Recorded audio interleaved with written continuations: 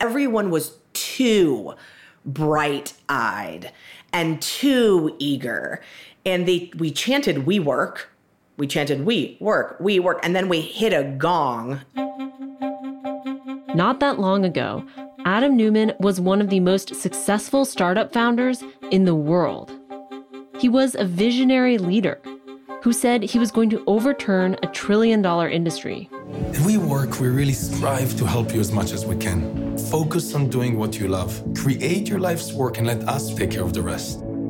Venture capitalists were falling all over themselves to invest in his company. WeWork has revolutionized the leasing of office space. $10 billion invested in this company. It's the second largest venture capital investment of all time. He ran the most valuable startup in America, and he pitched that he was going to revolutionize your work life. It sells fun. I mean, it sells excitement. You don't even have to go out to a bar or a club. We will bring that all to your office space where you sit and do work. The bar is now at your desk. So when you first walked in, you're like, dude, this place is awesome. Like, what is going on? But as Adam raised more and more money, things started to get strange. You know, if Adam was coming down the hall, it's like every executive's butthole tightens. Like everybody just got really like, oh my God. He started saying things like he wanted to live forever, be the president of the world. WeWork was nothing without Adam Neumann, right? No one was investing in WeWork. They were investing in Adam Neumann. But I think we fall in love with these personalities, and the emperor wears no clothes. And in the span of just a few weeks, everything changed.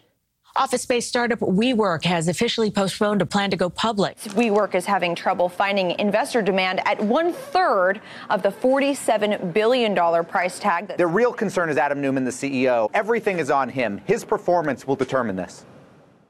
What went wrong? We'll take you inside the company with interviews from people who helped build WeWork and exclusive tapes of internal meetings where Adam talks to his employees in ways he'd never speak in public. None of us want to look back and say, I could have done more. This could have been bigger. This could have been better. That's not acceptable. You do not get a chance like this again. None of us do. This is a new podcast from Bloomberg Technology called Foundering. This season, we'll tell you the story of WeWork, a company that captured the startup boom of the 2010s and also may be remembered as a spectacular bust that marked the end of an era. We'll take you into headquarters and inside the mind of the man at the center of it all, Adam Neumann. Why he built WeWork the way he did, what happened to the company, and what might happen next. Think about the long-term consequences of what this coronavirus has done. Curious what this means for WeWork now.